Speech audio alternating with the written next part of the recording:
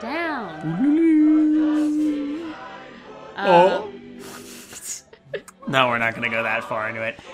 What was the last time we had an attraction, Disney attraction, that actually had a connection to movie tie-in? Like, well, I mean, Cinderella didn't have one. No. Oh my goodness, that's a good question. Well, Pinocchio. Technically, I want to say it was Song of the South. It's right. Okay. Yeah, that's true. Hello, and welcome to another episode of Animusings. And guess what? With this episode, this marks our 1-year anniversary of doing this podcast. Oh my god. We've been doing this for 1 year, peoples. We're not doing it on the exact date, of course, but we are now 13 episodes into Animusings, meaning we started in June of 2017, and here we are, June of 2018, at the tail end. 13 films into the entire Walt Disney Animation Studios library. Probably got 4 more years to go! Oh my gosh, yeah. Well, I mean, that's the thing. There's probably going to be other branches of Animusings when we decide to look at other studios, but this podcast in particular is pretty much solely Disney at this point. It's still going to be the same podcast when we move on to other animated features. Right. But I feel like we've got another 4 years of the Disney animated journey. We have a lot. There's a lot of films, and there will be more. So even when we get to the end, every time a new one comes out, we'll have to take a look at it and see how we feel. Like, deep dive, that kind of thing. Oh yeah, there's no doubt in my mind. So this is our 13th. This is the 13th feature animated.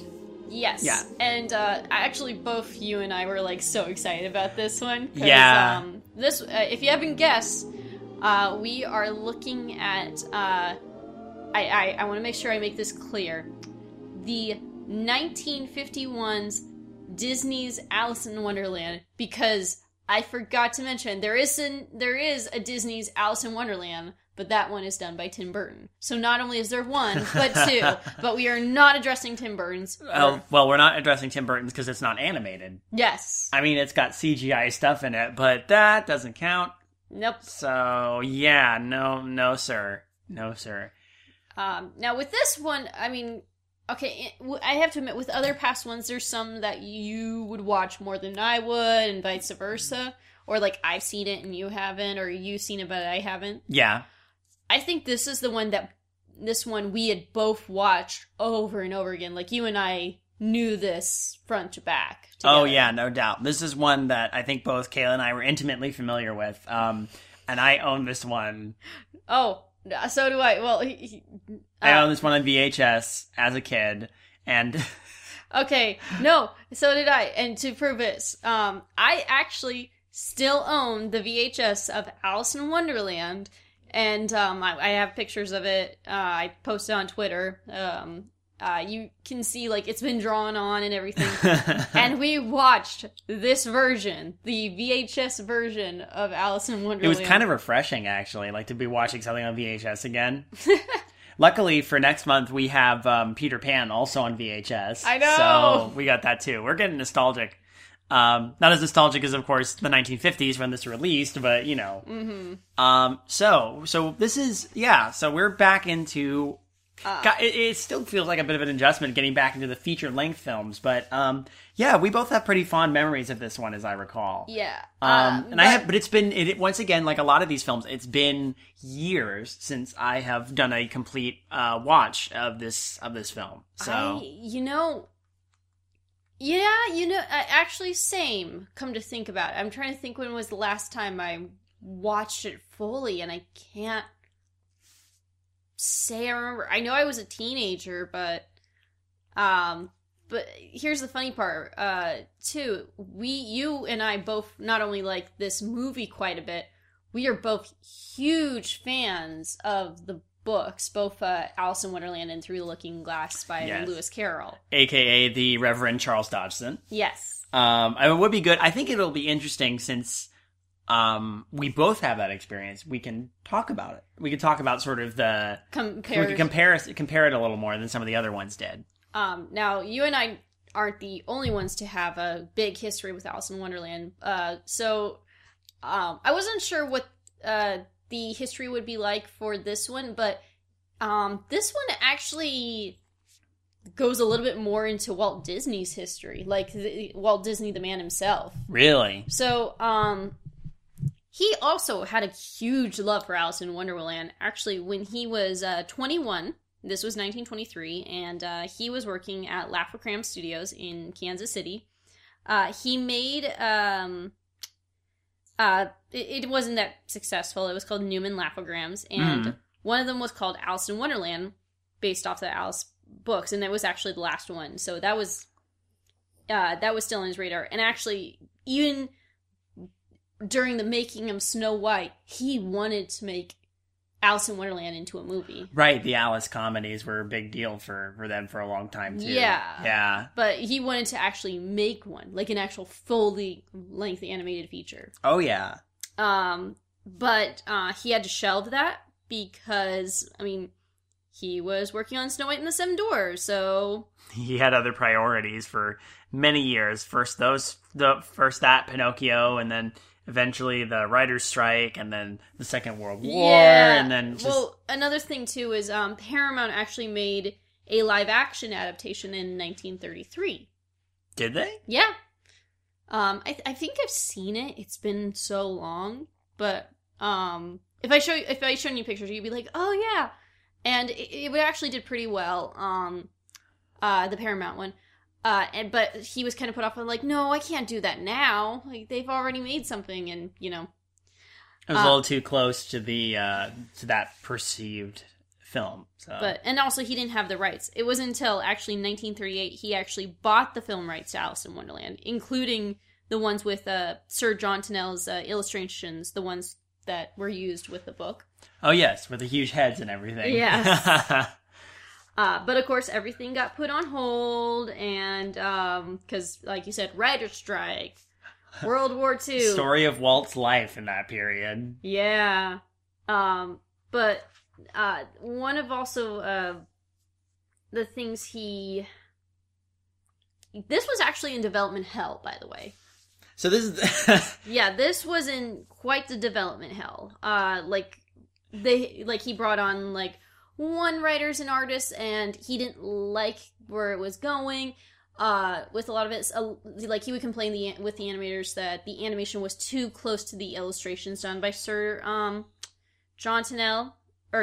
I'm sorry, Tenniel. My bad. Tenniel. Actually, in 1945, he got British author Aldous Huxley. Yes, that Aldous Huxley. No way, really? Yeah, the guy who did Brave New World. Yeah. That guy. Whoa. To actually rewrite the script. Okay. And actually, I would watch this. So the story was actually going to be centered on Lewis Carroll and Alice Liddell and how it was misunderstood. Oh. And Walt didn't like that. Well, Walt wouldn't like that because, like, we all know what Lewis Carroll has been accused of over the years, which is, by the way, like, there's plenty of evidence to the contrary, I find, just based on the conversations with Alice Liddell herself, and you know, we're not going to spend a huge amount of time talking about Lewis Carroll, Charles Dodgson, or any of the stuff surrounding him, but I personally believe that all these things about him being a particular sort of odd are not true. Well, if one of these days I got to show you this movie. It's called Dream Child, and it's actually surrounds around an 80-something-year-old Alice Liddell, who goes by Alice Hargreaves now because she's married. She's been married, of course, right? And she's visiting America during the 1920s to celebrate Charles Dodgson's birthday, and then there's a news writer writing on him, and she's recounting, like, her experiences with him. But the cool part is, they actually kind of also delve into fantasy a little bit, like with the Alice in Wonderland stories, and Jim Henson did the puppetry for that. It's, I think you would like that. I think I need to see this. It sounds really cool. It is really cool, actually. Wow. So I would recommend it. It's not many people know about it, so. Well, I'm all for it. Anyway, back to the... Right, so the long... Okay, so Kayla was even telling me, like, before we started recording, like, there is a lot of history to this, and you can actually see it in the studio, how much Walt loved the concept. You remember the short Mickey Through the Mirror? Yeah, that was something he did, because he's like, I really want to do Alice in Wonderland. He really wanted to do this story. It resonates. I mean, we had the Alice comics, we had that one. That one always stuck out to me, the Through the Mirror. And, You see the influence of Alice in a lot of Disney works. Yeah. Actually, one of the things he also wanted to do for this film, he originally wanted it half live action, half animation, but then decided to do all animation. Probably for the best. So it was actually with the animation style, because you know how he was like, I don't want it to look like too much like John Tenniel's illustrations. It was Mary Blair seen her style. My gal Mary. Yeah. That he was finally like, that's what I want. That's what I'm thinking. So we owe a lot of the way that Alice in Wonderland looks to Mary Blair. Yes. And you can tell a lot of effort was put into this. By the way, this movie was successful. Okay, yeah. It had a $3 million budget. And just in the box office of that year, it was $5.2 million. Hey. So it did make back money. That's fantastic. Also, this movie actually has more songs and characters than any other Disney animated feature. More songs and characters? Yeah, well, like main characters. Oh, that's true. Yeah. Like the interesting thing I want to say right off the bat is I hadn't thought about this movie and what makes it so different.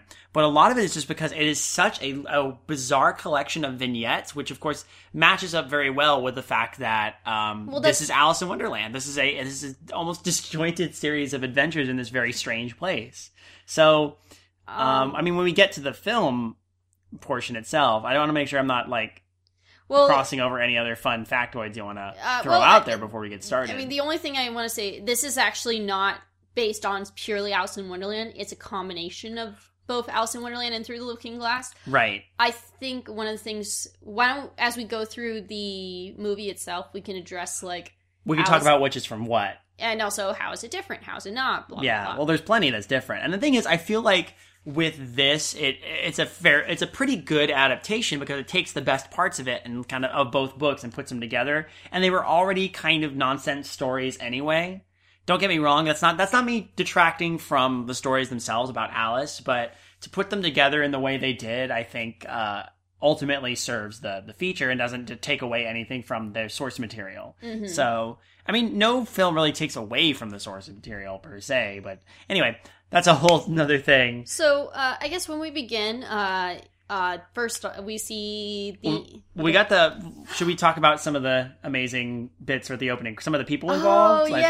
This is one of those great things. I noticed this was funny. So I'm pretty sure there's a large portion of the videotape where you hear the music, but it's all dark, and then all of a sudden the titles pop up. Normally this is where you'd see RKO. Yeah. So of course they don't have it on the Disney VHS because they can't show it. But nope, we know about RKO, so I'm pretty sure that's where the RKO distribution logo came up. Mm-hmm. Anyhow, we've got the 9 old men involved, and amazing cast of actors. Just okay, we'll bring them up. Let's hit them as we go along. But, I think that's important. Wow, it's And we'll talk about the songs, too, as well. Because, it's like you said, I was noticing... I actually nudged you as we were watching this, this is a lot of songs. And you're like, this is the most songs in any. And I'm like, you're kidding. And then I thought about it, I'm like, you're right. So, I mean... No Disney... This is the closest you're going to get to a proper Disney musical. Yeah. We can count it as we go. But, so the first one is Alice in Wonderland. You know, the theme song, Alice in Wonderland. And it's a lovely beginning. Yeah. Feels like the typical Disney opening. It is a very typical in terms of the credits, but once you get to the beginning, it just it wastes no time. It gets right into the plot. Oh yeah. There is just no waiting for anything. It's just we're in, we're going. Mm-hmm. I'm surprised how quickly we jump from the calm of the English countryside to Alice chasing the white rabbit. Oh yeah. Oh, by the way, first off, I have to address this because this is important, at least to me. So, the character choices for Alice went through a lot of ones that actually Mary Pickford was going to be an option when they were going to do live action. Okay. And then they settled on Catherine Beaumont. Now, Catherine Beaumont actually had quite the impact on this. So, not only is she the voice for it, but she served as a reference. Like, how she looks is how Alice looks. Right. And then also she was the model. Like, how she moved, they used her watched her move and everything. Right. And then also to help get her into character, she would dress as Alice when she would record. You can find some of that footage, too. Like, the old, like, test footage that they did where they filmed them. The Mad Tea Party scene is a riot for that reason. It's so adorable. And yeah, Catherine Beaumont at the time, she looks like Alice. Oh, It's basically Catherine Beaumont. I met Catherine Beaumont once. Okay, so... at an event. It was really cool. By the way, Catherine Beaumont, she's still alive, and she's actually the only living actress from this. Oh, don't break my heart. Sorry, hun. Well, she was what? How old was she? How old was she when this started? Good question. I mean, she was little, but like she was at least a teenager, right?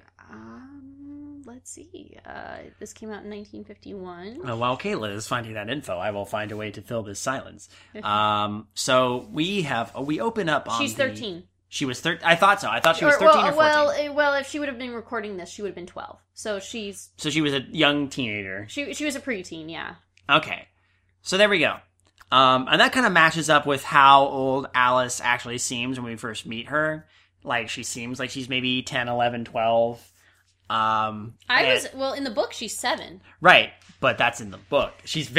In my mind, she's much older here. I still see her as pretty young, like the way she interacts. Like, I've met 10-year-olds that act like that. Like, so. like they're making, but I mean, she's beginning making flowers with the making a flower crown, putting it on her cat Dinah's head while her sister's trying to teach her, and she's talking about like, well, how is the book any good if there's no pictures in it? Right, she's sitting under a tree with her sister, and even Stygand.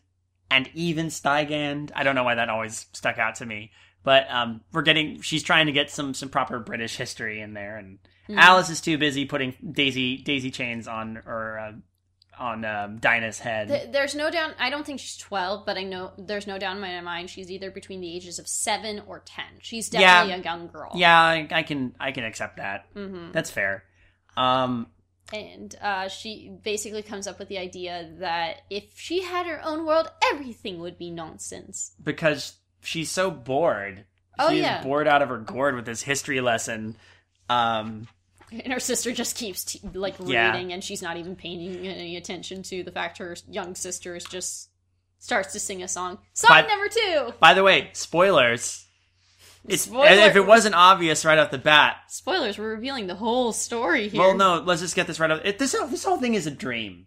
Yes. Let's just talk about that for a second. This whole thing is a dream. And I didn't think about this, but when she jumps out of the tree and starts singing to Dinah, the fact that her sister suddenly isn't there should be your first hint. Yeah. You don't see her again after that moment when she's like, let's continue. And then she's talking to Dinah and having this, like, nice song while she's in the flowers and talking about the world of her own. Yeah, the song's called In a World of My Own.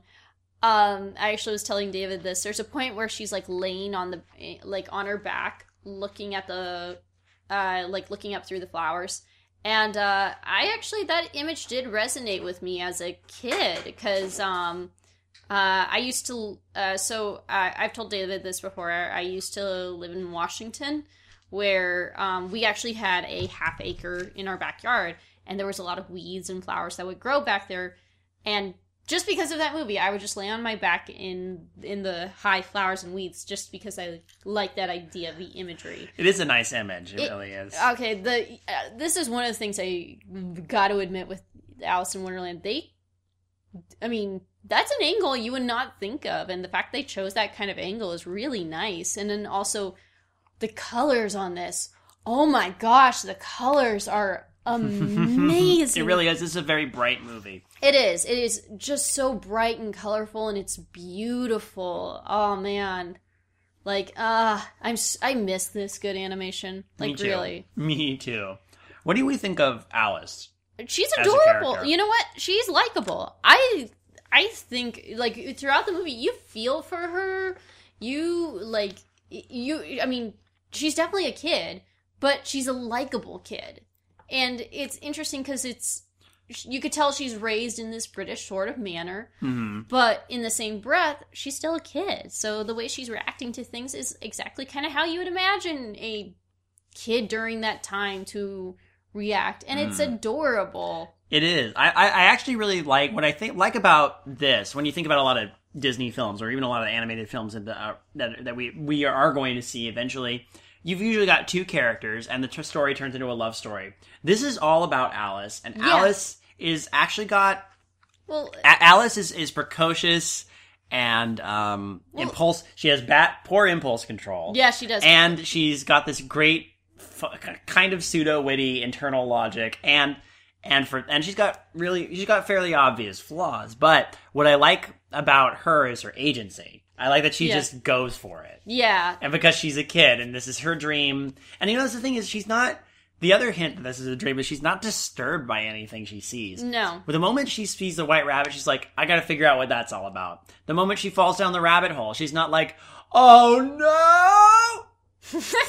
She's just like, oh, well, I guess I'm falling. I guess this is my life now. Just falling down this rabbit hole. I don't know where it goes, but I'm falling. Just like that's how you would react in a dream sometimes, wouldn't it? Mm-hmm. I like also the fact she will, and as we continue, we'll start to notice this more and more. She'll be like, well, this is nonsense. This is supposed to be practical. But it's like a kid's way of what they would imagine practicality would be. And it's just adorable. She's very endearing to me. I'm not gonna lie.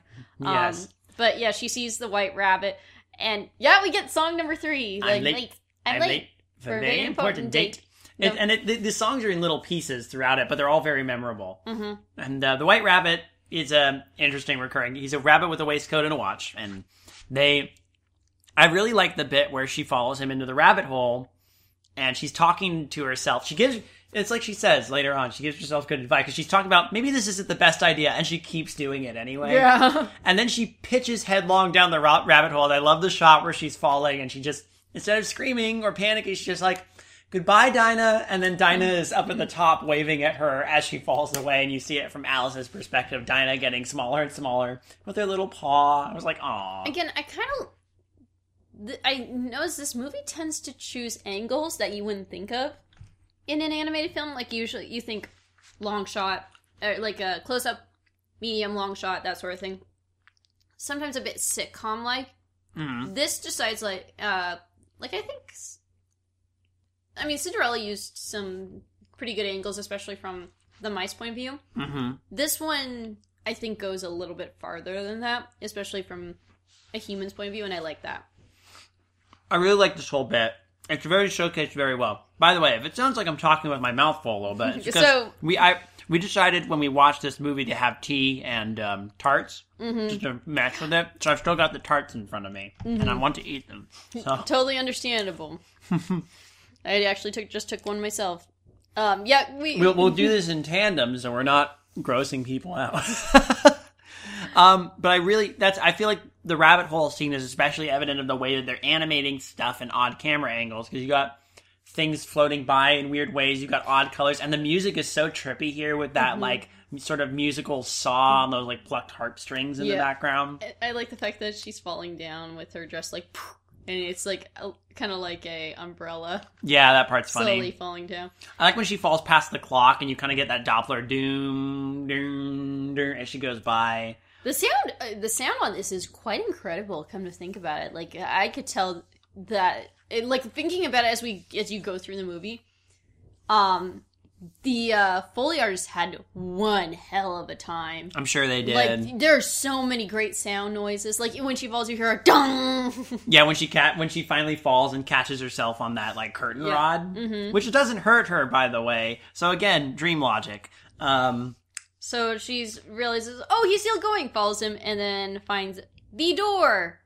Now, if I recall, you talked about this. This is the one character that they invented for the story that was not in any of the original Alice stories. Correct. The doorknob was the only character in the film that did not appear in Lewis Carroll's book. All the rest had appeared in one way or another.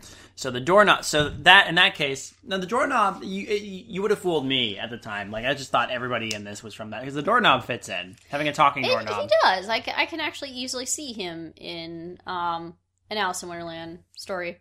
And of course, more dream logic. They're like, oh, good. Why don't you drink from that bottle? What is that? Suddenly a table spins and appears. Mm-hmm. It's like, and she's like, oh, what do you know? Talk about animation. Talk about animation feats when she shrinks and grows, and you've got the perspective shifts. They do a really good job with that. Oh yeah, I love that. Oh man, again, great angles. This animation's so good. And when she starts crying because she can't fit through the door. I'm not gonna lie. That's why I think she's younger. It kind of reminds me of your nieces. Like, so there was a point we were visiting his nieces, and I think she's like, your niece at the time was 5 or 6, and she's riding her bike, and her mom's trying to help her, and she's like, me, do it, and she starts going into tears just because her mom, was trying to help her ride her bike, and I loved how you responded like, it's so hard being a 6-year-old. It is hard. It is hard being a 6-year-old. I work with 6-year-olds a lot, so I know how hard it can be.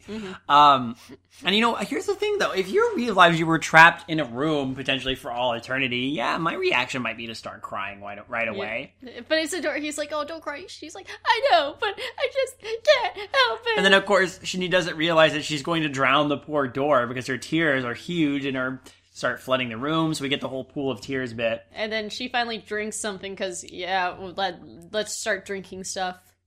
And drinks down. Her response, oh dear, I wish I shouldn't have cried so much. I always feel bad for the doorknob here because, like, he's choking on all this water and he ends up drinking it, like, gulp, gulp, gulp, and the bottle gets sucked through into this ocean. I'm pretty sure this ocean didn't exist before. No, and like the Pool of Tears is not just a pool; it's a proper ocean. Yep. And we've got, and then we meet the dodo. The dodo bird.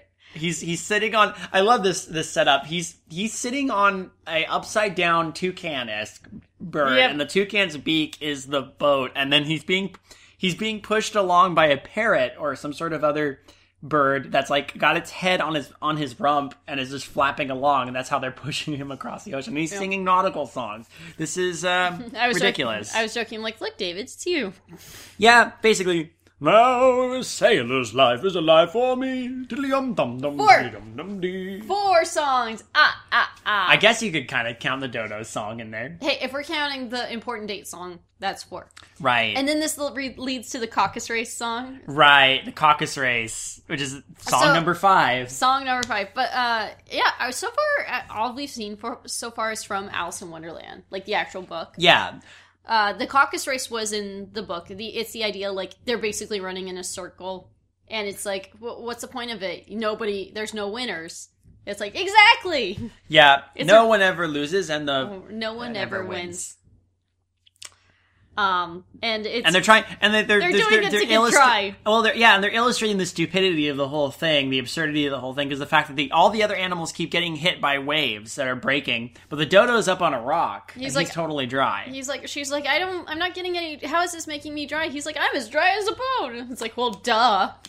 I like it. It's great little, like, political commentary almost. Yeah. Oh my god, I didn't think of that. Mm-hmm. Well, it's a caucus race. Oh god. Caucus. Dang I gotta be careful. If I say caucus too much, we might have to censor it. Because I'm gonna slip up. So, the White Rabbit actually washes ashore in his umbrella, and Alice gets caught up in the caucus race. Yeah. And the rabbit takes off. And she's just says, I'll be right there. I love how she's, like, stuck on the bird that was originally the boat for the dodo. Right yeah. Hey, stop kicking that mackerel! She finally gets out of there and runs into the woods and meets Tweedledee and Tweedledum. And now these guys are from Through the Looking Glass, right? Yes, they are. Yeah, this is the first Through the Looking Glass. And basically twin brothers who decide to keep her there by telling her a story about the walrus and the carpenter. Yep. I like how they're weird and bouncy, and there's like they're like a pair of animate car horns. Yeah. Like a honky horns, bicycle horns, I guess. This is an interesting choice for these two characters. Yeah. They do look like the characters, like how they were, the John Tenniel animated them. Yeah, they're a little closer for sure, but there's definitely some liberties taken, which I think keeps them to the style, which is important. The Walrus and the Carpenter, it's its own little vignette. It's everybody. That's a 6. That's song number 6, and this is the. Weirdly enough, this is the only story within a story that gets animated in this. You'd think there would be more, and had they included characters like maybe the Mock Turtle and the Griffin, we might have had more stories within a story. But, because they would have been singing about the beautiful soup. But but yeah. So what do we think of this little? Do you think this works? The Walrus and the Carpenter thing. It really has no bering on the plot whatsoever. But then again. Most of the stuff in here, when you really think about it, has no bearing on the plot whatsoever. Here's the thing about it. It works because, like you said, they're vignettes. It's about this one girl's journey into this weird dream-like world, and it's all just nonsense. That's the whole idea behind it. It's all nonsense. And we're more forgiving of it as an audience because we know it's all nonsense. That's the goal. That's the goal of this but here's story. And this is one of the things I really liked about Alice in Wonderland, the book itself. I'm not sure if Disney realized it, but what's great about it is there's always like a deeper meaning behind every single vignette in one little way or another.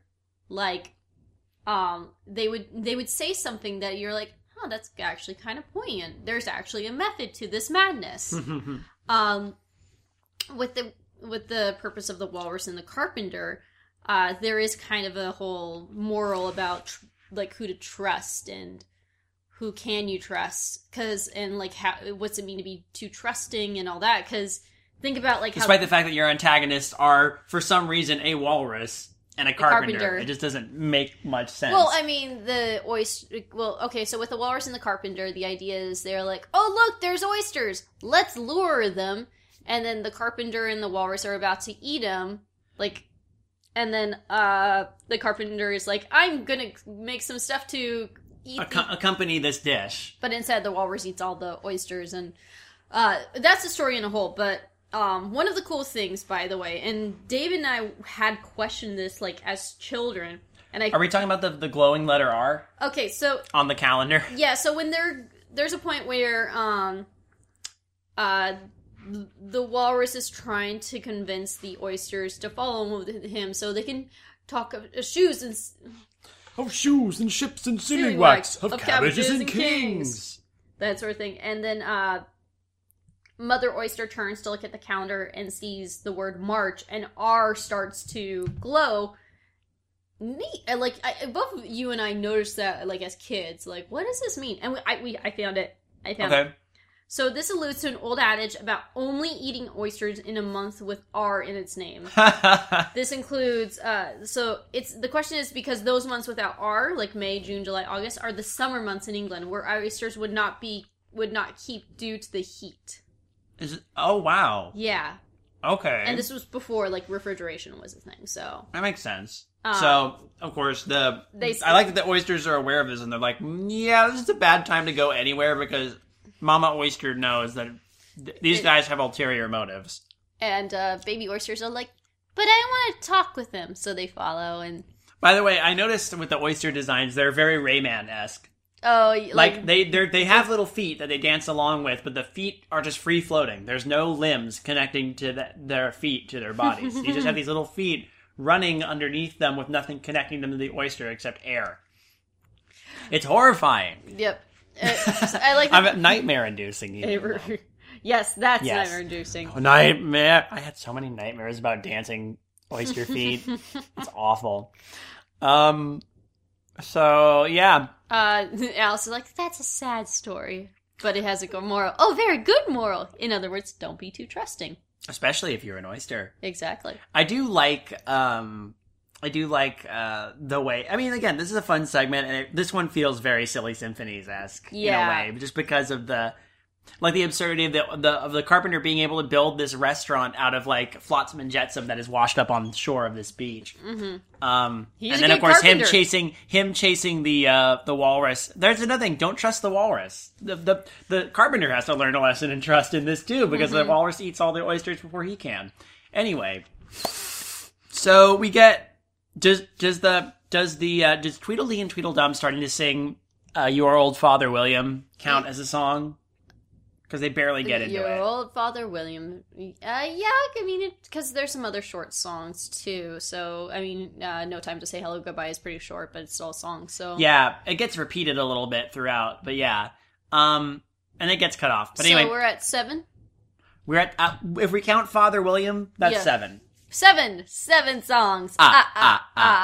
Now, I noticed this right off the bat. This is an odd little thing that I picked up as a kid, but I was waiting to see if it was just my imagination or not. When you go from this scene, it fades out, and then it cuts to Alice, cuts from black to Alice walking up to the White Rabbit's house. Right when the cut happens, you hear a little pop noise. Yeah, I don't know. And I wondered if that was deliberate. I don't know what that is. It's on my copy. I know it's on mine too, so I think I don't know what it is. If you guys can hear it on other copies and you notice it, please let us know. It was just so funny because it's like, it fades out, it's dark for a second, and then the scene is back, and I'm like, that's kind of cute. I wonder if that's deliberate. I don't know why. Maybe it was just a sound thing. Who knows? Maybe. So she goes in, and I like that you picked this up. That where they're like, well, why is he at his house if he's so late? And then you pick this up. He's like, he had to change clothes, right? And it's true. He went from his regular he was at his normal 9-to-5 job. Working for the Queen is just his side hustle. Yes. Okay. He's wearing in the beginning. He's wearing his normal waistcoat and all that, and then he's at his house and he changes into his royal wear, and you're like, oh. And he sees Alice. He's got like a heart tabard and a... Yeah. So he definitely works for the Queen. That's his job. So that's why I think he's freaked out being late, is because he's late to his job working for the Queen, who, by the way, cuts off people's heads. Mm-hmm. But he's trying to look for his gloves, and he sees Alice, and is like, Marianne, who's his housemaid, and she's like, excuse me. Apparently. Like, we never see her. He had another bit of dream logic. He hasn't recognized her up to this point. Yeah. Or even barely acknowledged her existence. Well, he would see her, but then it's not until then it's like, no, you're my maid now, and your name is Marianne, so you better go grab my gloves right now. And, so she just does it. He's like, go get my gloves, and she's like, okay, I guess I get your gloves now. I suppose I should be taking orders from Dinah next. Well, you kind of do. When she meows, you feed her. Yeah, the cat's got you. Yeah. So Alice, being Alice and having learned absolutely nothing, opens a box and eats a thing that's in a little candy, a little cookie. Eat me. Don't mind if I do. Yes, I shall. So... And then she grows again, at which we get a really. This is actually a scene I really love. The whole bit with Alice growing huge and taking over the entirety of the rabbit's house, and then their efforts to try to get her out when they think she's a monster. This is a good bit. And we get the dodo back. The dodo happens. Wait. So in this scene, I got a little bit of a backstory. Oh boy. The stage technicians actually built a scale model of this house. What? And they actually got Catherine Beaumont to sit inside it. Oh my god. So they said, well, because I'm just picturing So Eric Larson was like, I want to see. We need to figure out how Alice's body. I want to see what Catherine looks like in a little house. So yeah, they made this frame house, and they can see how Catherine Beaumont would move within it. That's gotta be claustrophobic. That's kind of amazing. I need if I can find the picture. Oh my gosh, please. That'd be so funny. If you do find it, let me know. Mm-hmm. Anything else? I mean, that's the only advice the only thing I got. You know, I realize we're not going to be as in depth as we often are with this, although we've already been in this episode for about 40 minutes. I think it's fair to say, though, we can kind of just talk about the highlights of these scenes. Found it. Since again, they're it's not exactly. It's just so here's the thing. It's just a frame. It looks like one of those like houses you'd see at like a playground, or no, like a freaking like.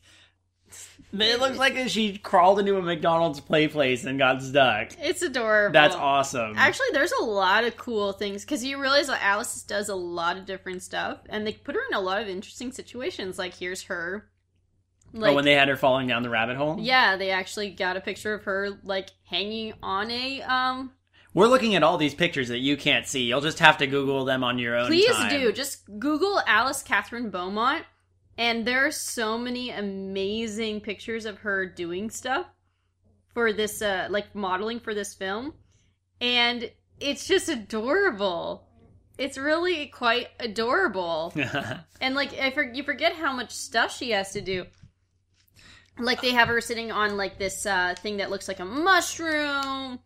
They have her, what looks like looking through what would look like a hole. Oh my gosh, look, that's her looking like she's in a bottle. Oh my gosh, this is amazing, guys. That is funny. Please look this up. The level of effort put into this. Okay, so let's get back to the film. So we have the bit with the unfortunate Bill the Lizard going up and trying to get the monster out of the chimney. This part is hilarious. At your service, governor. Why, governor? I've been down more chimneys. I bet he was the chimney sweep for Toad Hall, and then he had the unfortunate realization that all the chimneys connected to one fireplace. Could you imagine being Toad Hall's chimney sweep? Nope. Okay, I just found that. Sorry, I just found the picture. That, what is this? Okay, so Yes. What is this? That's for the flamingo. Oh my gosh. Okay. Okay. Yeah. Effort. Okay, I'm not gonna lie, guys. The effort they put into all the different, like, modeling for this movie, for these scenes, incredible. Please Google it. Just please Google it. Let's get back. a little more rapid fire through these, I think. So, we have, the next song is the Dodo singing, "We'll Smoke the Monster Out." We'll smoke the monster out. This is after Bill got sneezed onto the horizon. This whole thing is also taken from the book, from Alice in Wonderland. Yeah. Well, there goes Bill. Poor Bill. That cracked me up. That still cracks me up. The fact that the Dodo is so keen to commit arson with the rabbit's stuff, so she could get the monster out, is good. I think the part where she reaches out, takes a carrot from his garden, and then she thinks that he bit off her hand when he just you barbarian, and then she takes her a bite. mouth. Just bites it. Takes a bite, and he thinks she bit off his hand. His hand that just went into his sleeve. He just starts freaking out. Help! She gets out of there, but only by shrinking down very small. The White Rabbit, once she shrinks down, is just like, he's off again. This rabbit is so one track. It's amazing. It's a wonder he hasn't been fired yet. Yeah. Or had his head cut off. That's true. When you get fired from the Queen's court, you die. You don't get another job. So she follows him and ends up in the flower garden. That's right. And I don't think they're wildflowers, but I don't know. It's hard to tell. They're just out. She's just out in the greenery. Yeah. And sees things like bread and butterflies, rocking horseflies, and of course the different flowers, the different singing flowers. Who, of course, their flower type kind of gives them all personalities. Like the rose is kind of the leader. There's the white rose that's kind of a diva. Yeah. There's the violet flower that's like all stuffy. She's got like a stem that looks like those opera glasses. Yes. Like kind of like opera, or is that what they call those? The kind that are on a stick? No, opera glasses are like the little the binoculars that are on a stick. I know what you're talking about. I don't know the name of it, but but she's got them on a little stick. Yes. Anyway, but it's actually just a stem. I thought that was cool. We get All in the Golden Afternoon, song number 9. Number 9. Oh my god. This is one of the few proper songs, though. Yeah, this is definitely a proper. This is a proper song. You have to differentiate what you think is a proper song and what isn't. But we're including every song. By the way, I like the... So, again, it's a good song. I like it. This is definitely one of the more proper, proper songs that actually has, that can goes on for some time. This one is a legacy, kind of. I mean, when you think about the songs that people remember from this movie... this is one that comes up all the time, is The Golden Afternoon. Yeah. Now, with the... we were both laughing at this part. So there's a point where, they're trying to figure out what flower she is, and there's a baby rose that's like, I think she's pretty. Quiet, love. Bud. Quiet, bud. Yeah. I don't know why I found that funny. It is. It's adorable. They think she's a weed, so they end up chasing her out of the garden. There's a lot of good flower bits in there, like the dog and caterpillars. And of course there's dandelions and dogweed, dog. I thought it was flowers. Well, here's the thing. I thought it was a dandelion, but then when I thought, it's like, well, a dandelion is a weed though, so they're racist. Yeah, they're racist flowers. She's a common weed, not an exceptional weed. She doesn't have a bloom. So she immediately runs from that and runs into the caterpillar. A-E-I-O-U. Now, I'm pretty sure the vowels, the smoking vowel thing and the letters were not... That was an animation choice by Disney. That was an animation choice. The hookah was definitely in the book. Yeah, he definitely had the hookah, which is a really odd but interesting choice. So yeah, she meets the caterpillar. I like the caterpillar. I do too. I like the creativity of this whole thing about him singing vowels. Does his vowel song count? Yes, if we're up to number 10 then. 10 songs. E-I-O-U. That's a good caterpillar. Why, thank you. Who are you? I mean, the whole interaction... The interaction itself kind of plays almost bit by bit for the book itself. The whole he makes her recite, and it's that's all wrong. How doth the little crocodile improve his shining tail, and pour the waters of the Nile on every golden scale. You can tell the animators had fun with that. It's we got a hookah smoking caterpillar. Let's rock this so hard, and they did. This is the part that makes me think this whole thing about the hookah and the caterpillar and how weird it is. I can't see this part and not think of Jefferson Airplane. Yeah. Yeah. But then there's a point where he seems calm, but then loses his temper and turns red.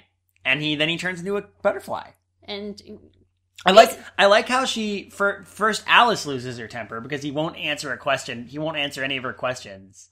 And then she just stomps off, and finally he's just like, come back, I have something important to say. And then it actually does a couple dissolve cuts as she makes her way back. It's just, that part is really odd. She wandered that far, and then it took her forever to get back to that spot. Yeah, for him to say, keep your temper. Even though he basically yells at her that, here's the advice. One side of the mushroom makes you grow taller, and the other side makes you grow smaller. Oh, he yells that. It's funny. He's the hypocrisy there is that later, after he gives her that advice, he loses his temper. Yeah. Hugely. Oh, God, yeah. Yeah. So Alice grabs 2 pieces of this mushroom so she can not be 3 inches high. Tries one, and then basically... Now, in the book, I remember her neck gets really long. Yeah, it was her neck that gets really long. Which explains why the bird that she accidentally disturbs in the nest when she rises starts screaming, serpent, serpent. And there's that all bit. The bit's kind of... Yeah, it's whatever. It's whatever. It's fine. And whatever about it. Nothing ever gets made of it again, so there's just a bird, it calls her a serpent, and she shrinks back down. It's not a bad thing or anything. It's just not one of my favorite bits. The character's not that memorable to me. Well, and it's important because that scene is immediately overshadowed by the next scene where the most memorable character in the entire thing shows up. Oh my gosh. You can't see it. Michaela is bouncing off the walls. Oh my god. So we get to meet the Cheshire Cat. Who is voiced by Sterling Holloway. Okay, now it's been our man Sterling.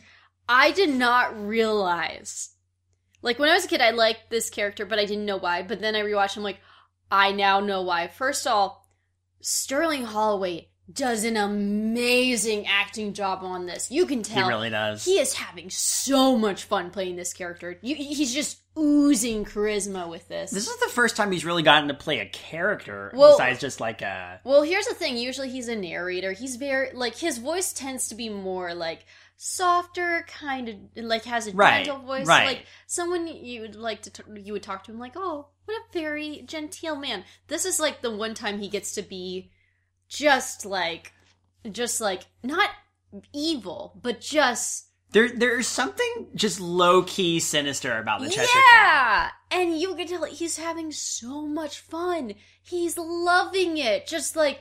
It's like Sterling Holloway just saw this, like, I'm going to work every angle with this. It's the first time we ever get to hear him sing, too. So let's put this at an 11. We're going to count the opening. Can we count the opening lines of Jabberwocky? Yes. Since this is the only reference we get to Jabberwocky, by the way. No, because no. Oh, no. We get Tulgey Wood and the Momraths later. Exactly. But no Jabberwocky. No. There was actually...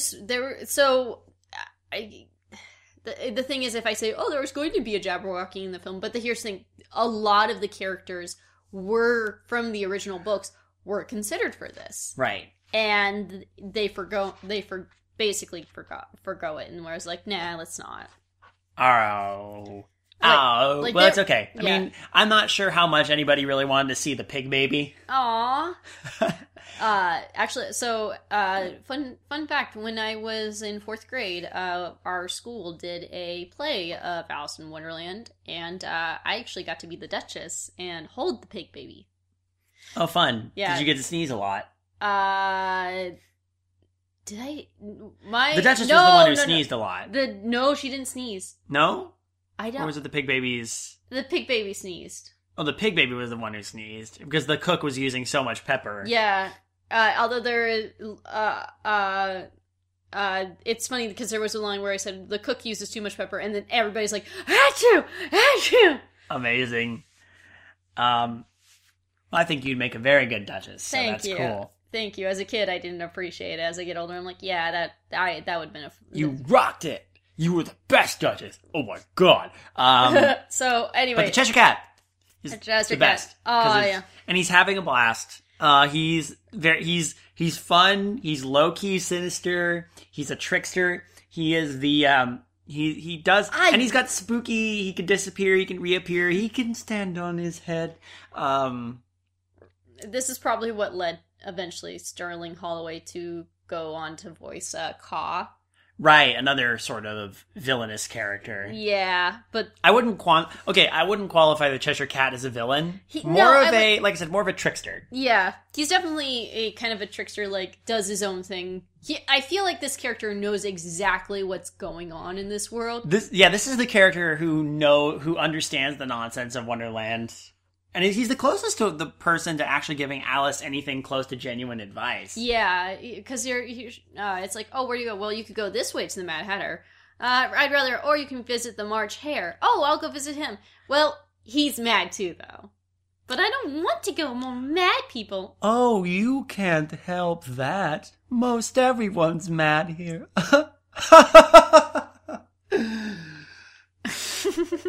Just, I love that laugh, like,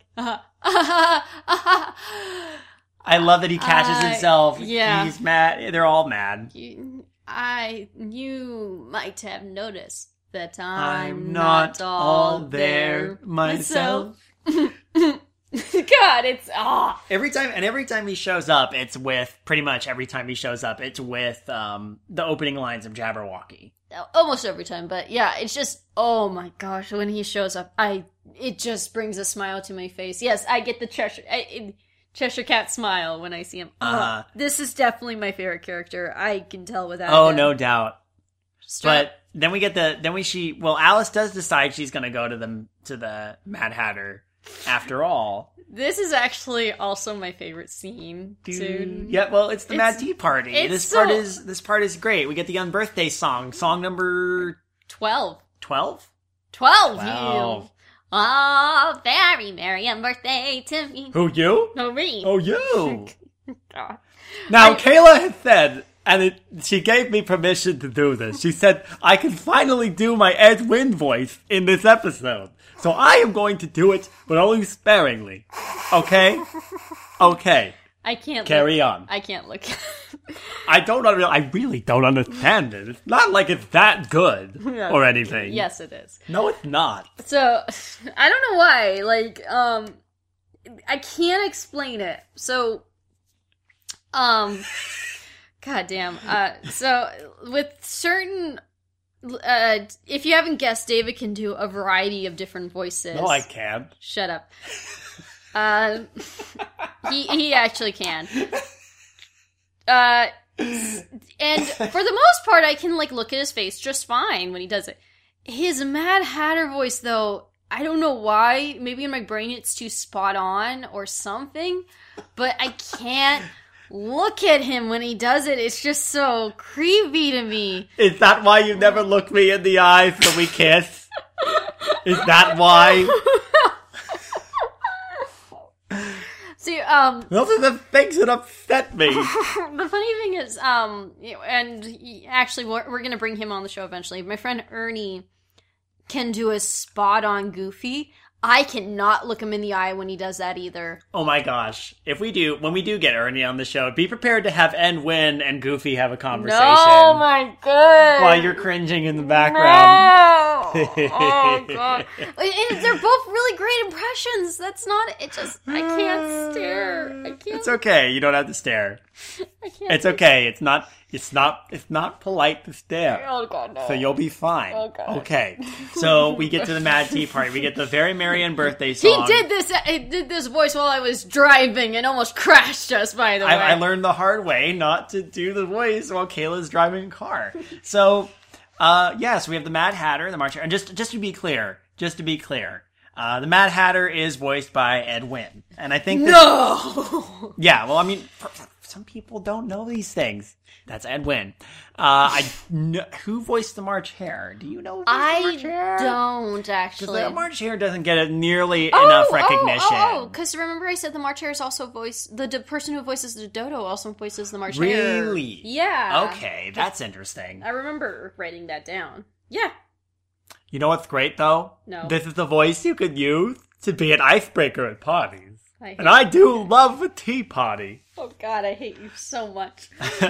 Okay, actually, so funny enough, Oh, fun fact. what? While you're looking this up, I have a question for you. The Mad Hatter is one of the only characters that makes I think the March Hare does as well, but I can't remember. The Mad Hatter is one of the only characters, besides Alice herself, who is in both Alice in Wonderland and Through the Looking Glass. Yeah, that's right. Yeah, you see the Mad Hatter a couple different times. Yeah? Mm-hmm. Which is interesting, I must say. He's in the Lion and the Unicorn bit. where Yeah. the Lion Unicorn battle. Yep. I think the March Hare was in it. I think the March Hare as well. They're always a duo with the Mad Hatter and the March Hare, because they're both mad. Yep, both.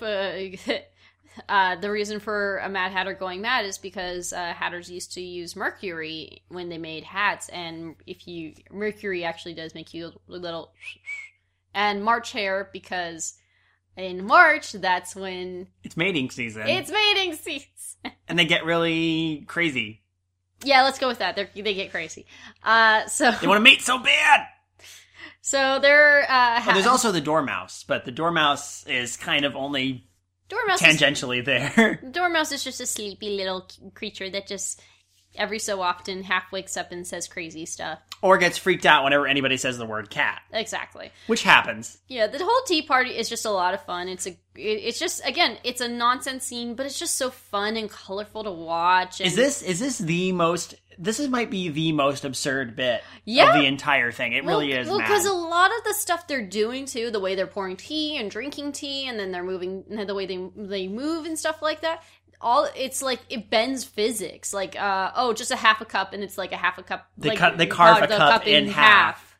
And yet the tea is still in it. And you can see a cross reference of the tea. Or like when the March Hare pours it between his ears, and then he clips his ears together, and it stops. Hatter pours tea in his collar, and it comes out of his sleeve into the teapot. Yeah, teacup. this all just bends physics, and it's fantastic. Not to mention, Alice never gets to drink any tea because they're always like, clean cup, move down. But I haven't used my cup. She's so disappointed. She really wanted to have a tea party. But yeah, we have the Unbirthday song, and it's like I said, this is song number 12 on our roster, and it's great. Yeah, it's fun. It's silly. I like the fact that the March Hare is like, oh, you don't.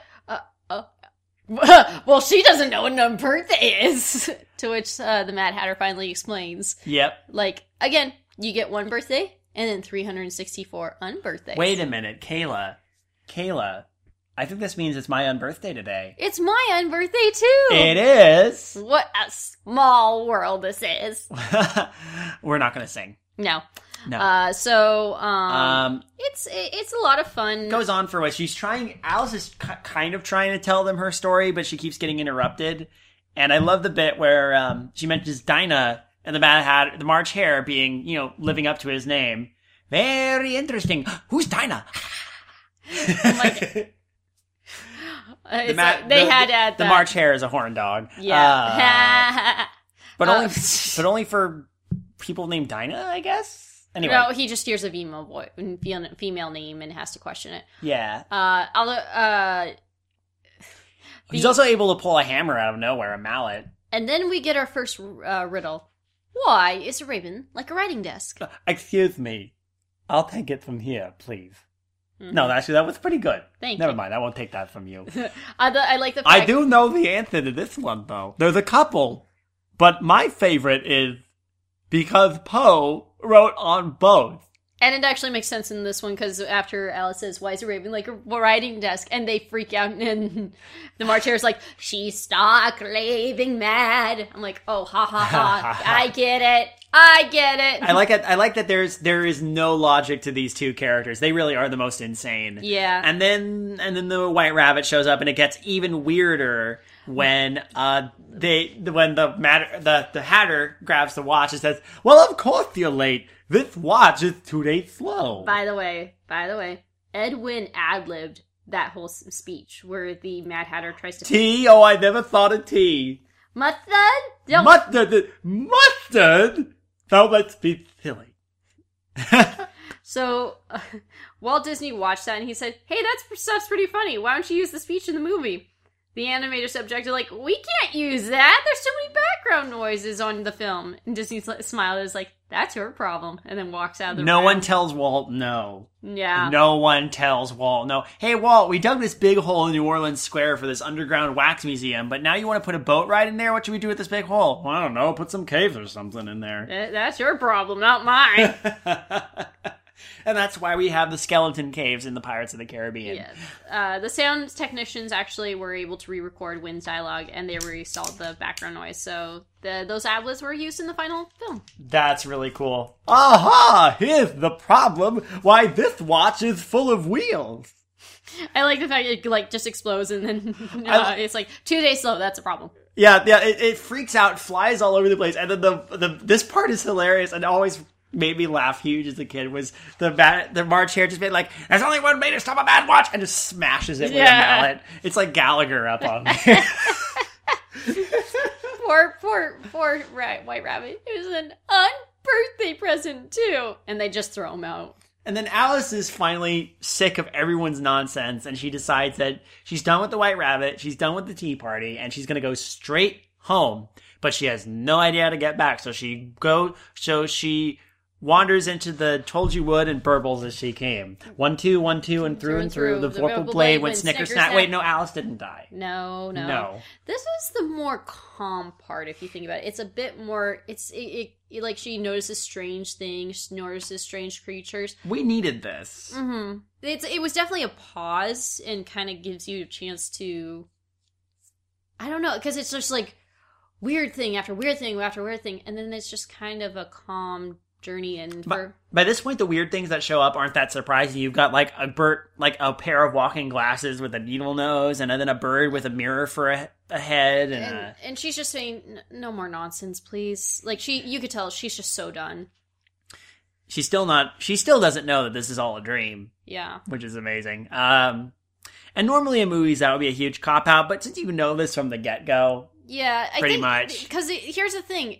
We know going into this, even, like, yes, it's a dream, but it's all in her... This whole thing is just a journey through her mind and what she's coming up with, and basically there are morals in each thing, and her... It's not disappointing, it's not disappointing. You're, like, okay with her having this journey. Unlike that time that Drew Barrymore hit her head on a thing and thought she was in Toyland for the rest of the movie.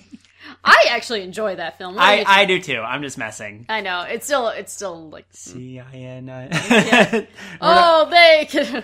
The Cincinnati song. The great Cincinnati song. So, and then there's actually a point where she does get disappointed and down on herself because she keeps trying to get home, and then, like... There's the dog with the brush for a face that literally erases the path in front of her, and she's left on this little... The scene is really calm and kind of spooky, and I like it. But then there's a sadness because she sings about, like... Song number 13. About, like, she usually gives herself very good advice, but she doesn't follow it. But I very seldom follow it. And she starts to cry, and all of the strange creatures disappear. They're crying too, which is also sad. They, like, feel her sadness, and then they fade away, just like everything else in the wood. It kind of more further proves, like, this is a dream. A crescent moon appears in the sky. That's the only thing that's left besides the rock that Alice is in. But it's not a crescent moon. It's Sterling Holloway. He has come to lead Alice back to home, sort of. No, because always are the Queen's ways. So he's like... This is the first we've heard of the Queen of Hearts. Yep. And she's like, well, how do I find her? And he's like, well, you could just go this way. So he gives her a shortcut to the garden, the Maze hedge fund. The hedge fund. Yeah. We get song number 14 when she meets that. So yeah, she's in the royal... Painting the roses red. We're painting the roses red. Yep. So they're painting the roses red. They're all clubs, by the way. They're the ace, the 2, and the 3 of clubs are trying to... And they are voiced by the Mellow Men. Yay! That includes Thurl Ravenscroft, who we both love and adore. Hi, Thurl. Anyway, so Alice agrees to help them, and they're painting because as they explain in the song, they planted the white roses by mistake, and if the Queen finds out, she'll have them all decapitated in a gruesome fashion. She will literally cut the deck. Hey! Oh, by the way, so you know how in the song they said, not pink, not green, not aquamarine, we're painting the roses red? Yeah. So when the Queen's army does arrive, they actually do the rank in normal colors, which actually, it's the 3 ranks of cards are pink, green, and aquamarine. Oh, is that really how it goes? Yeah. Well, here's the thing. The Queen is playing with a marked deck because clearly, like, there's thousands of cards, and also, most of them are hearts. You see the occasional clubs. Gee, I wonder why. And there is one jack. There's one jack, one queen, and one king. Mm-hmm. All the other cards are just numbers. But we get my favorite music. This doesn't really count as a song. We get my favorite musical moment. Yeah, the March of the Cards, and this is so cool. This whole scene is amazing. It is. It is really well animated. It's like just the marching and the way that they shuffle together and march against the sky, and it's so cool. And finally, we learn what the White Rabbit was going toward the whole time, and you find out he's essentially the trumpet blower, that announces the steward, announces the Queen of Hearts, played by Verna Felton. Verna Felton, and the King. Hooray! All right. So here's a big question: the Queen of Hearts often gets included in sort of the ranks of Disney villains. She counts, right? Yeah, as a villain, yeah. Yeah, because she's definitely the closest thing we get to a villain in this. Mm-hmm. In the book, she's not, but... No, but she's very antagonistic in the book still. Yeah, but in this case, she's actually a villain because of... She does serve as an obstacle for Alice in order to get home, eventually. Uh-huh. Now, it is interesting as I think about it. There's not much of the film left. The majority of stuff was taken from the first book, but there are occasional things that were thrown in from Through the Looking Glass. Yes. For example, no chess pieces. No chess pieces. No red queen or white queen. Nope. No sheep grandmother thing. No sheep in a boat. No white knight. No white knight. No Jabberwocky. No Mock Turtle. No Mock or Griffin. Mm-hmm. No Lion and Unicorn. No Pig Baby. No Pig Baby. No Frog Footman. By the way, actually, funny enough, Sterling Holloway played a frogman in the 1933 Alice in Wonderland. Did he now? Yeah. Okay, I didn't know that part either. That's fascinating. That's legit. I thought you'd like that. Thank you, dear. So the queen shows up, and she goes ahead and has the 3 cards hauled off to get their heads cut off. I actually meets Alice. I kind of like the dialogue between the two because the deuce you say, not me, the tray. It all rhymes. Not me, your grace, the ace, the ace. Eventually, there's the croquet game. Yes, the queen is actually fascinated by Alice because she's like, oh, it's a little girl, but still has to yell. She's just as manic as whereas the Hatter and Hare are like just kind of madcap individuals, she's like a psychopath. Oh yeah, she's scary.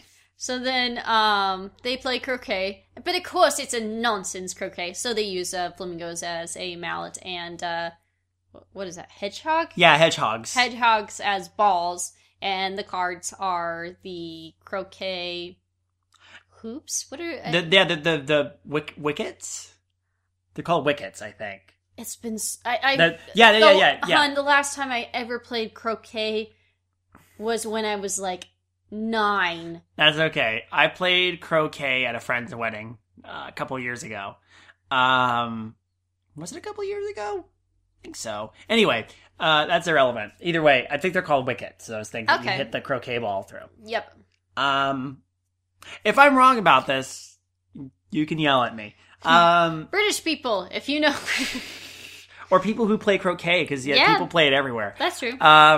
So the queen, of course, because the cards are there, the cards deliberately move so that the ball will always... The queen wins, yeah. The queen will always win. And when one card misses, he gets hauled off to get his head cut off. Yeah.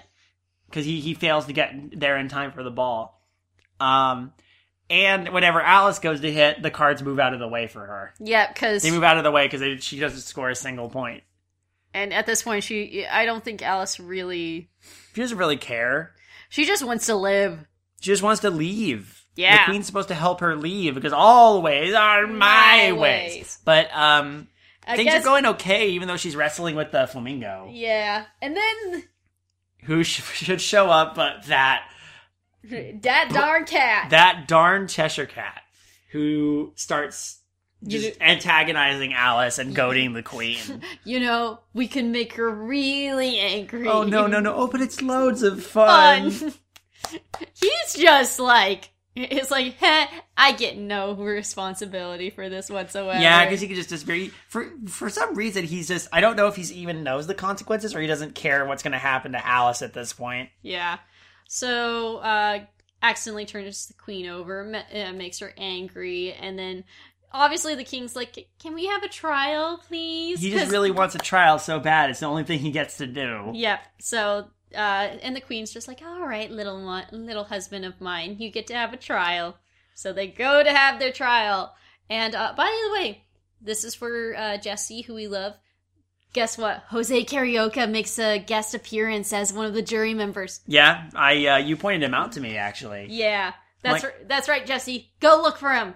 Go see your lovely Jose. our sweet boy. He's our boy. He's our boy. You know how actually I would say all the caballeros are our boys. Mm-hmm. By the way, we could talk about that at the end. The legend. Did you see the tweets about the Legend of the Three Caballeros? That's a new cartoon. I want to see it. I want to see it too. I think it's not an American. I think it's another country's it's a Disney production in another country. We gotta look into it. I do want to look into it. Legend of the Three Caballeros. Anyhow, so the trial begins. The charges are read. The queen's just like, let's just have the sentence, and then Alice is trying to point out the logic of this kangaroo court. Doesn't really work. There's no kangaroos in this court. And then some other characters get brought back to be witnesses. So we bring... One of them is Mr. Winky. No, sorry. Oh, God. We bring back Marcher. Nothing whatever. Nothing whatever. That's very important. jury, write that down. I have, for some reason, that is always stuck in my brain. Mine too. I totally get that. It's a good scene. That's good. This whole part is funny. The Dormouse is brought up. The Mad Hatter is brought up. And when the Mad Hatter is brought up... Yeah.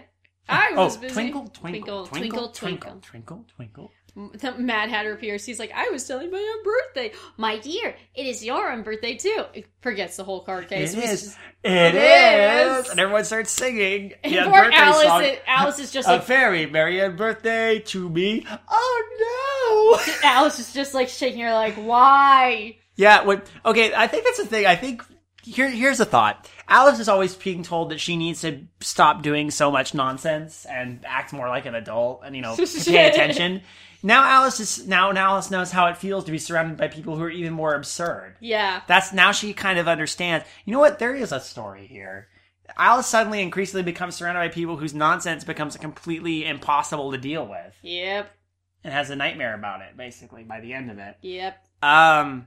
I was wrong. I don't want to live in this nonsense. No, I want to hear boring stuff about William anyway. Or William... Was it William Wallace?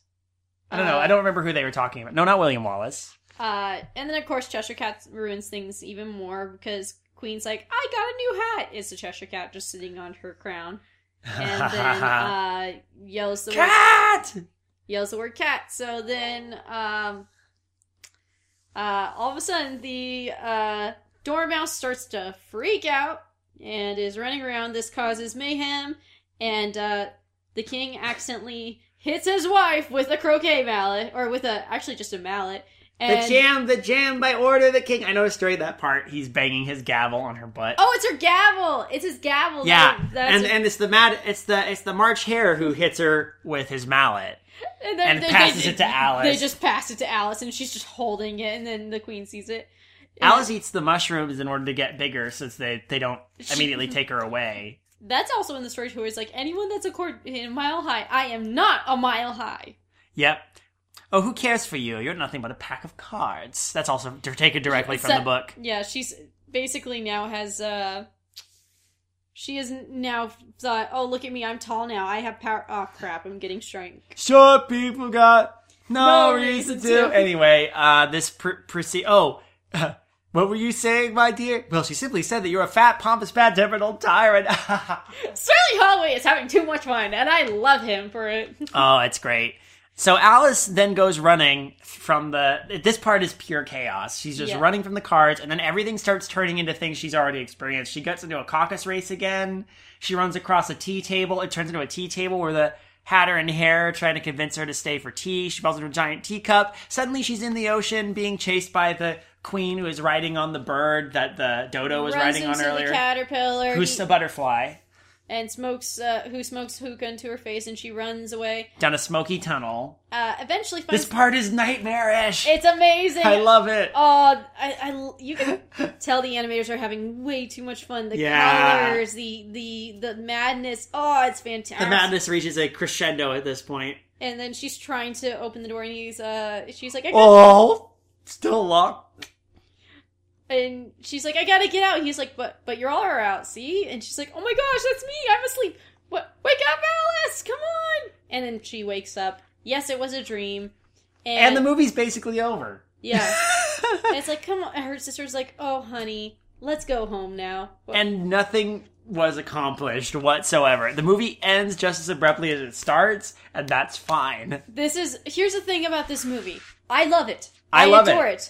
I think it's incredible. I love watching it. And it makes no sense. No, here's the thing. It does make sense, because what makes it great is there's a method to this madness. Each vignette addresses something deeper, like that you don't think about. True. Like with the and it kind of teaches a little things about life. Like, don't talk to strangers, for example. Don't chase strangers down rabbit holes. Yeah, for example, for her, it's like, don't let people, like, basically just let kind of people boss her around, and then it's not until she, basically stands up for herself that she finally is able to stand up for herself and be her own person. be careful of who you trust. It's just, it is. It's just like Pieces of Life, but done to an extreme. Huh? And it's just fascinating. And it's beautiful. And, I don't know. It's hard to explain. It's We need more, like, interesting protagonists like Alice. Alice is so likable. She is very likable.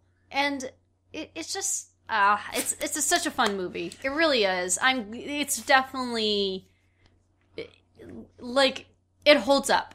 It does hold up, actually. It does hold up. This is really a real genuine classic of the bunch. Oh, yeah. And don't get me wrong, everything we've watched to a degree has been a classic. I mean, the package films, you can kind of, some of them are a little more forgettable than others, but then when you get back to these, we just had Cinderella, and now we have this, and this is a great legacy to be working off of now. But think of it this way, like with Cinderella, like there's some morals in there that are like things in there that are a bit old-fashioned.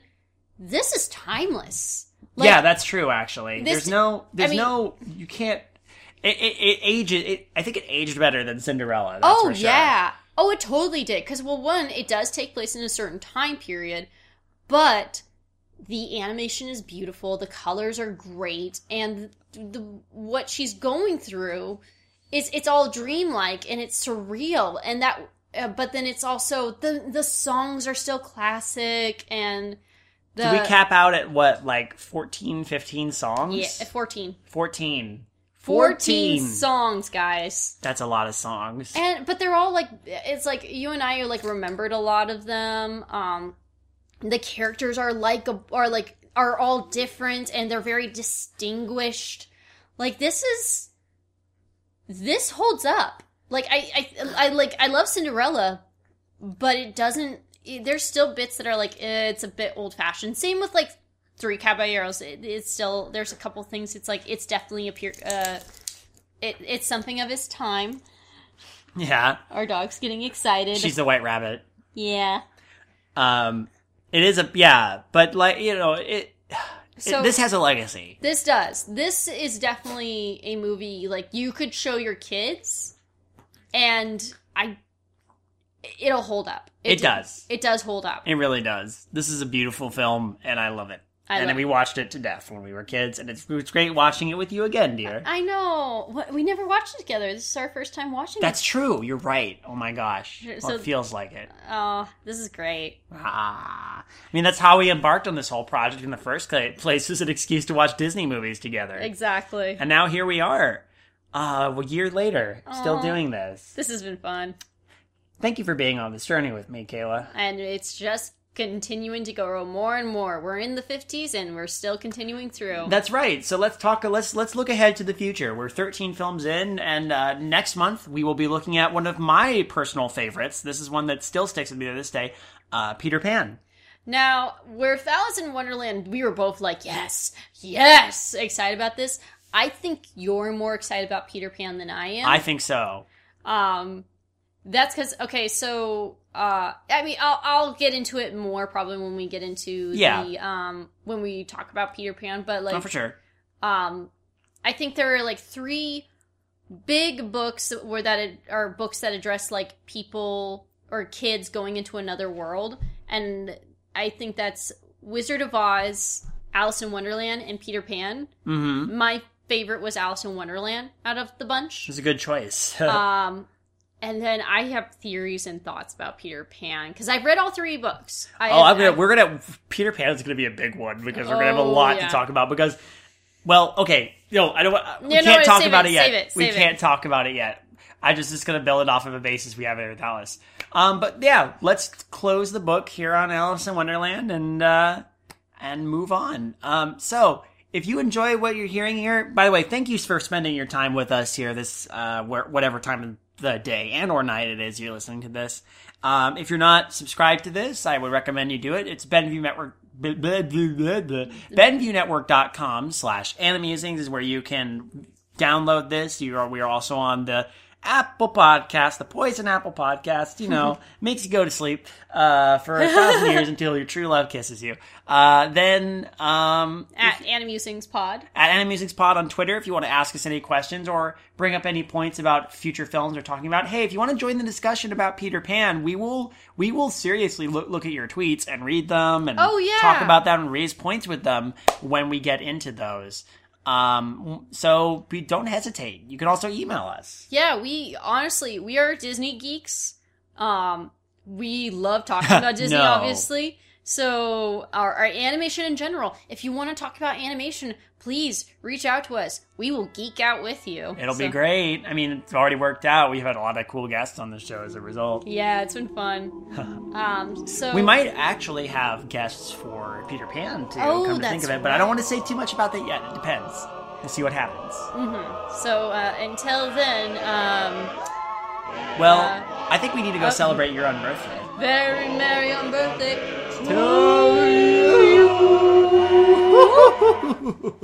That was delightful. Why won't you look at me? Why won't you look at me? No!